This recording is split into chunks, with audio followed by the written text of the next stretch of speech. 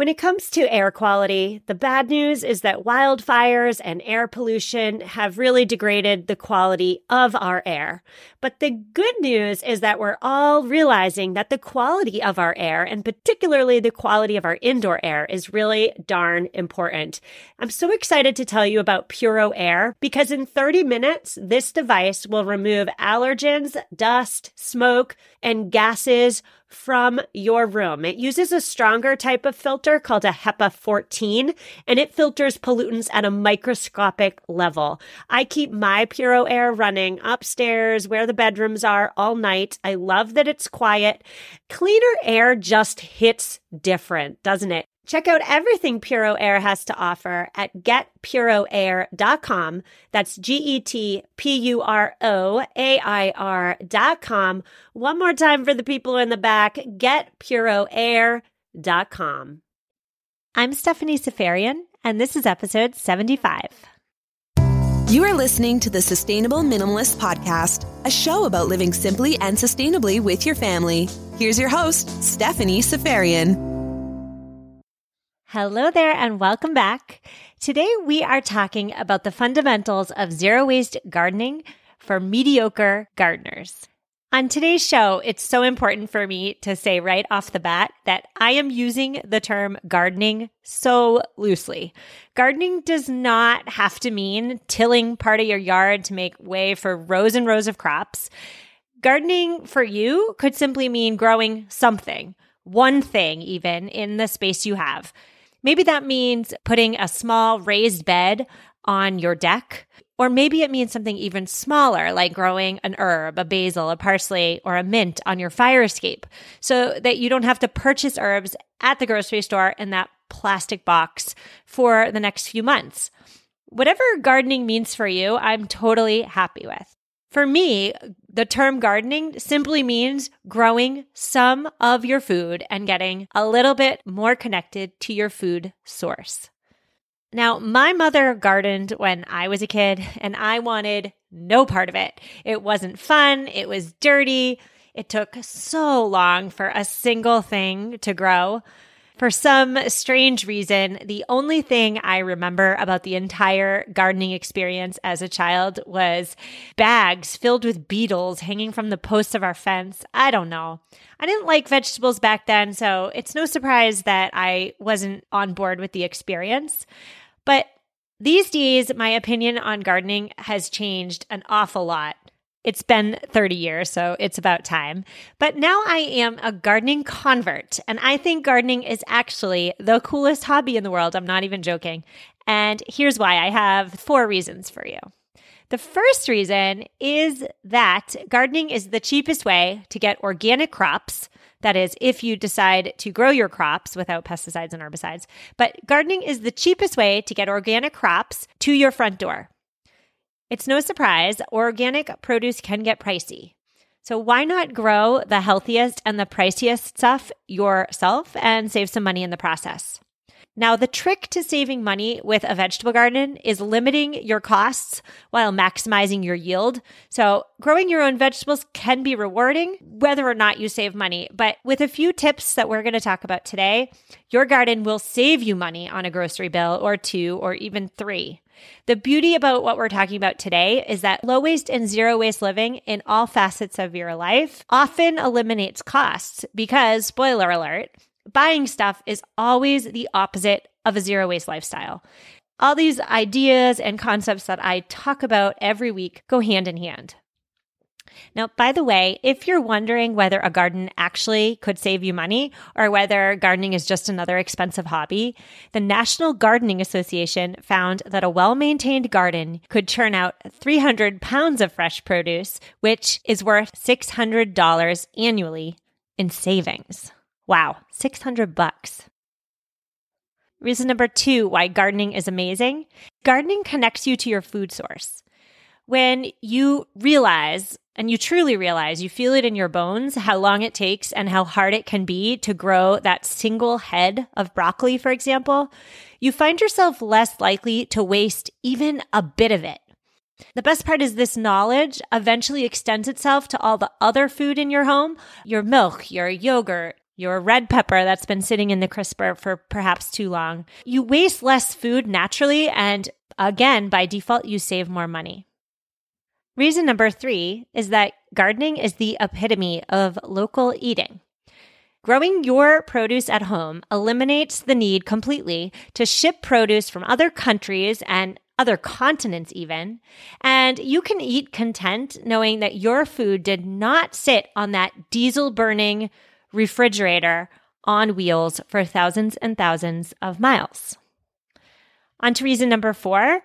If you have young children like I do, gardening is a season-long learning experience. Last year, my oldest daughter was 4, and I was truly shocked in a good way at how greatly she invested herself in the whole process. She was not like me as a kid in my mother's beetle-infested garden. My daughter helped me water every night. She was the first to pick those sugar snap peas off the vine. She ate more off the vine than we actually saved, but that's another story for another day. On today's episode, I am giving you my best suggestions to make your garden as zero waste as possible. We'll be chatting about gardening tools, reducing water waste, why exactly composting is the second best hobby in the world, right behind gardening, of course. We'll be talking about how to start your garden from seeds and a few other tips and tricks I've picked up along the way. My hope is not to add another thing onto your already overflowing to-do list. My hope instead is to inspire you to grow something, one little thing, and bonus points if you get enjoyment out of it. So here we go. First thing we're going to talk about today is the tools of the gardening trade. For 99% of you listening today, gardening is or may eventually one day be a hobby. It's never going to be a profession. Hobbies can get expensive, especially if you're not careful as you acquire all the tools and equipment you need to perform that hobby adequately. A quick Google search of gardening tools yields over a dozen things that Google tells you need to purchase in order to garden. A shovel, a spade, a spading fork, a rake, a hoe. The list goes on. And when it comes to tools, while I do believe it is worth investing in decent quality tools that will last you for several years, as opposed to buying the cheaper ones that will break and will have to be replaced, I suggest you keep an eye out for really great, really well-made secondhand tools. Don't spend a lot of money on the new flashy stuff up front, especially if you aren't even sure that gardening is a hobby you'll stick with. You could use freecycle.com or check out those garage sales, or even just consider borrowing from a fellow gardener. Now, if you're really bare bonesing it, you're growing 1-2 things maybe on your fire escape, the only thing you really need is a shovel. And I invite you to consider whether or not you actually even need a shovel. For example, you could take a milk jug, a plastic milk jug, use the handle and create yourself a really ingenious shovel out of your milk jug. You will also need pots. We will get to pots later. However, if you need netting to keep the critters out or keep the deer out, in my case, go to lengths not to buy it. Netting is just more plastic. So ask around and see if you can take that netting off of someone else's hands. The trick with gardening and with anything really is to make buying your absolute last resort. Now, here's an example. This year, my family is attempting to grow strawberries. And so far, so good, fingers crossed. But it's almost as though I can see the birds circling overhead. They're just waiting for that first strawberry to ripen. Now, I knew weeks ago I needed nets, but I am too eco-friendly and honestly, I'm too cheap to buy a new roll from the garden center. So I asked around. It turns out my own mother had just enough netting to cover my little strawberry patch perfectly. So she got to minimize it. She took it off her hands. I got it for free. And again, fingers crossed, hopefully my family will be eating the juiciest strawberries in about 4 weeks. We will see. Now, if you're attempting an intermediate garden this year and you need plant labels to keep your plants straight, get creative here too. You don't need those plastic labels that come in that plastic bag at the garden center. You could use the handle of your bamboo toothbrush, for example. Rather than adding that bamboo handle to the compost bin, just write on it, stick it in your garden. There you go. Perfect plant label. Or just today, my daughter had a fruit pop. Instead of taking that stick and trashing it, I washed it off. That stick will now be my eggplant plant label for the season. Final thought here is a little creativity, a little forethought when it comes to the tools of the trade goes an awful long way. Now, when it comes to zero waste gardening, you best have a compost pile. Are you composting yet? Are you? Have I convinced you in 75 episodes to compost yet? I hope so. All the compost that you saved all year long, all those vegetable scraps, all those fruit scraps, all that bread, all that brown matter that you've been diligently throwing into your compost bin all year long, offers the perfect nutrients for your budding summer garden. Your compost also saves you a ton of money on fertilizer, too. Now, when we talk about zero waste living as it applies to our garden, I want you to think less about waste as applying to manufactured products like spades and trowels. Think of zero waste living as also encompassing scraps and peels from the food we eat, because when you compost, what you're doing is you're taking those scraps and those peels and you're using them so that nothing is wasted. Having a bin for compost is really, in my view, an essential part of gardening because it produces the natural nutrients that a garden needs better than any store-bought product ever will, and it will provide your plants, so your next season of food, with a healthier and more robust life source. So let's talk about soil in the plastic bag and fertilizer in the plastic bag. While you will need to purchase soil, there's no way of getting around that. If you compost, you've completely eliminated the need to purchase fertilizer. Now, a little side note here, a lot of gardeners rely on fertilizer. However, it's a common rookie mistake to fertilize too much because excessive fertilizer can be harmful to your plants and the soil, as in they create lush plants but less of an actual harvest. So again, if you compost, you don't need to worry about fertilizer at all. You don't need to spend the money on fertilizer at all because you are feeding your soil and the soil will then feed your plants.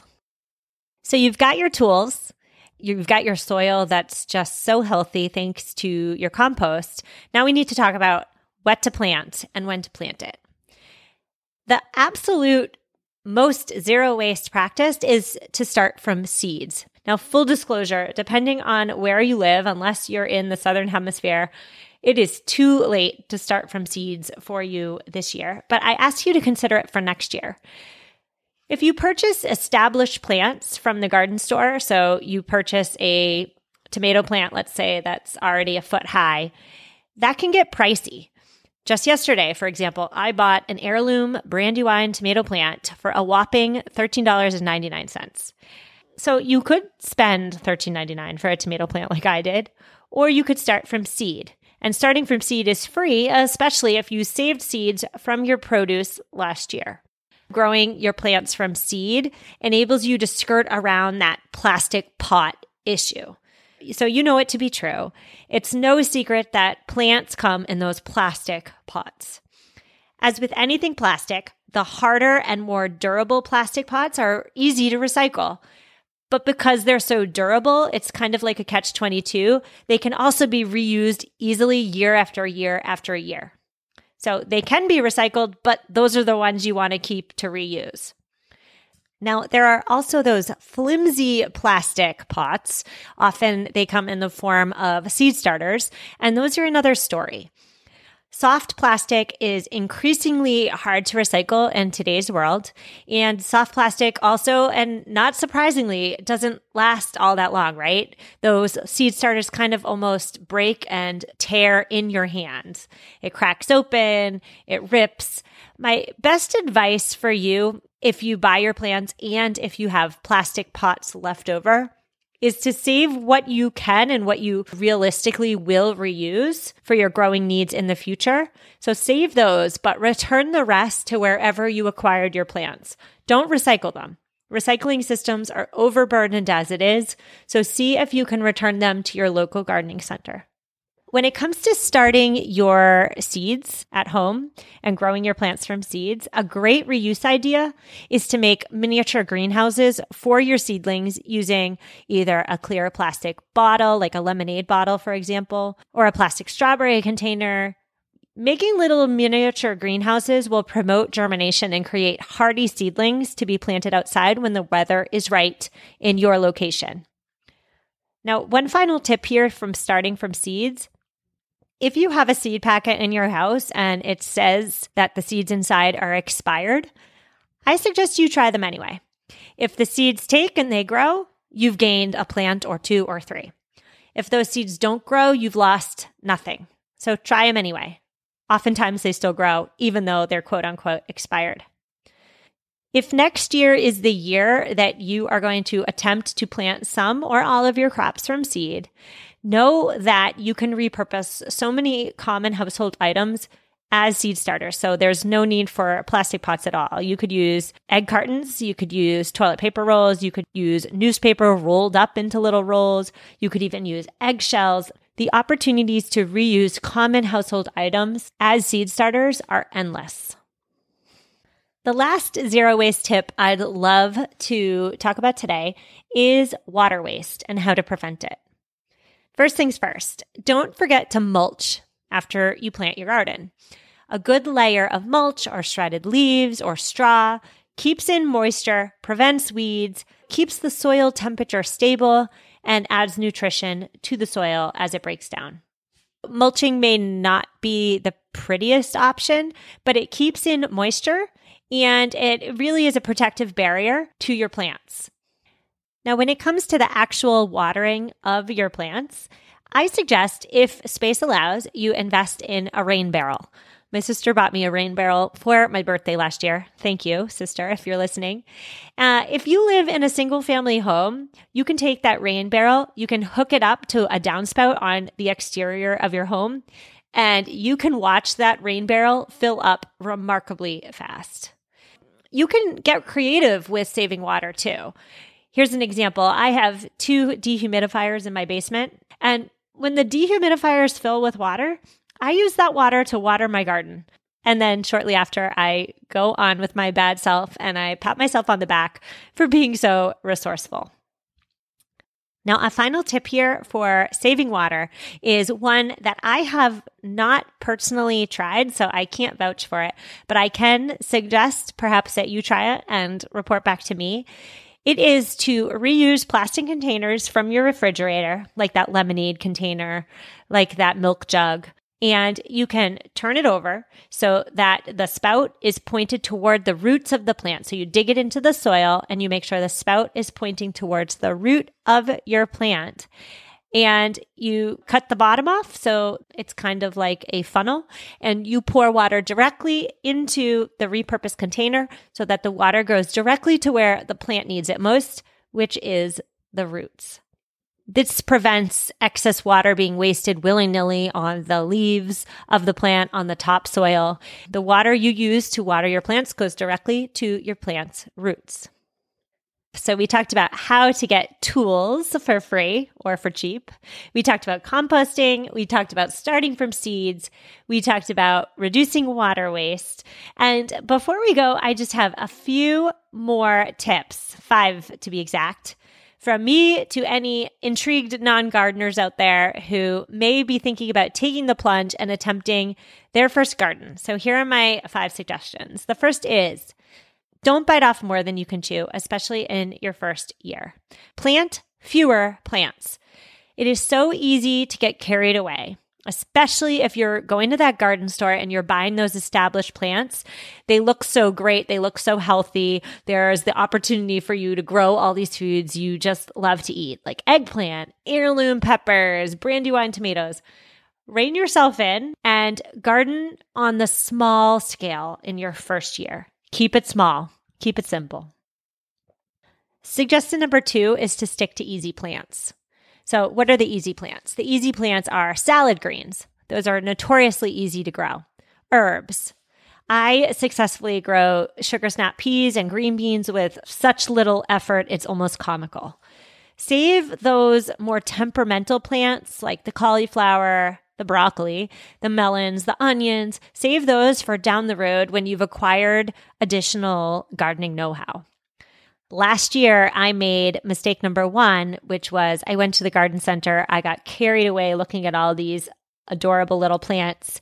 And I tried broccoli with the happiest of hopes, and I yielded not a single head of broccoli.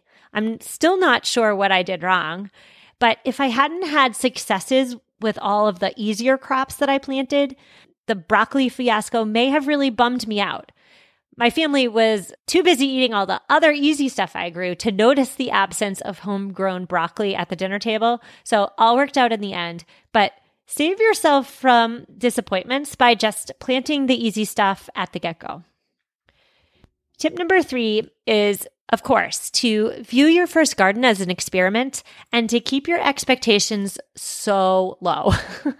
This way, you won't be disappointed if things don't go quite as planned, but you'll be happily pleased when you do yield some crops. Suggestion number 4 is to remember location, location, location, right? Location is key.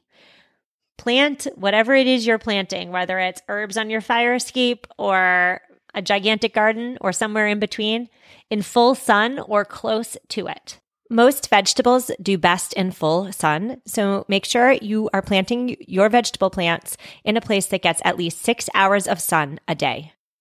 Now, when it comes to location, that also means planting your plants in a manner that allow all plants to get equal sun access, right? So you're not going to want to plant that 2-foot tall tomato plant in front of your smaller crops. You're going to want to plant them in the back so that the smaller crops get access to the sun as well.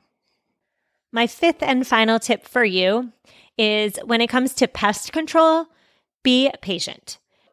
Pests are generally a given in every vegetable garden, but by being patient, know that nature will usually take care of the pest on its own. I would never and will never advocate for insecticides, but if you find yourself reaching for the pesticides, never ever apply them in the morning when the bees and other pollinators are most active, because we do not want to kill those bees. Remember that you do not want to put chemicals on your food garden, especially the food garden in your yard. So focus on growing healthy plants with great soil in sunny conditions and go on with your bad self and let nature take care of the pests for you. So there you have it. I so hope I inspired even the most reluctant of listeners to grow something, to try to grow something. And if you do, please reach out and let me know how it goes. You can find this week's show notes, so everything we talk about today, at mamaminimalist.com/075. That's mamaminimalist.com/075. On next week's show, we are talking about the shoebox method of decluttering. We're talking about what it is, how it works, and why it is so darn effective for even the most reluctant declutterers. I will see you then. Take care.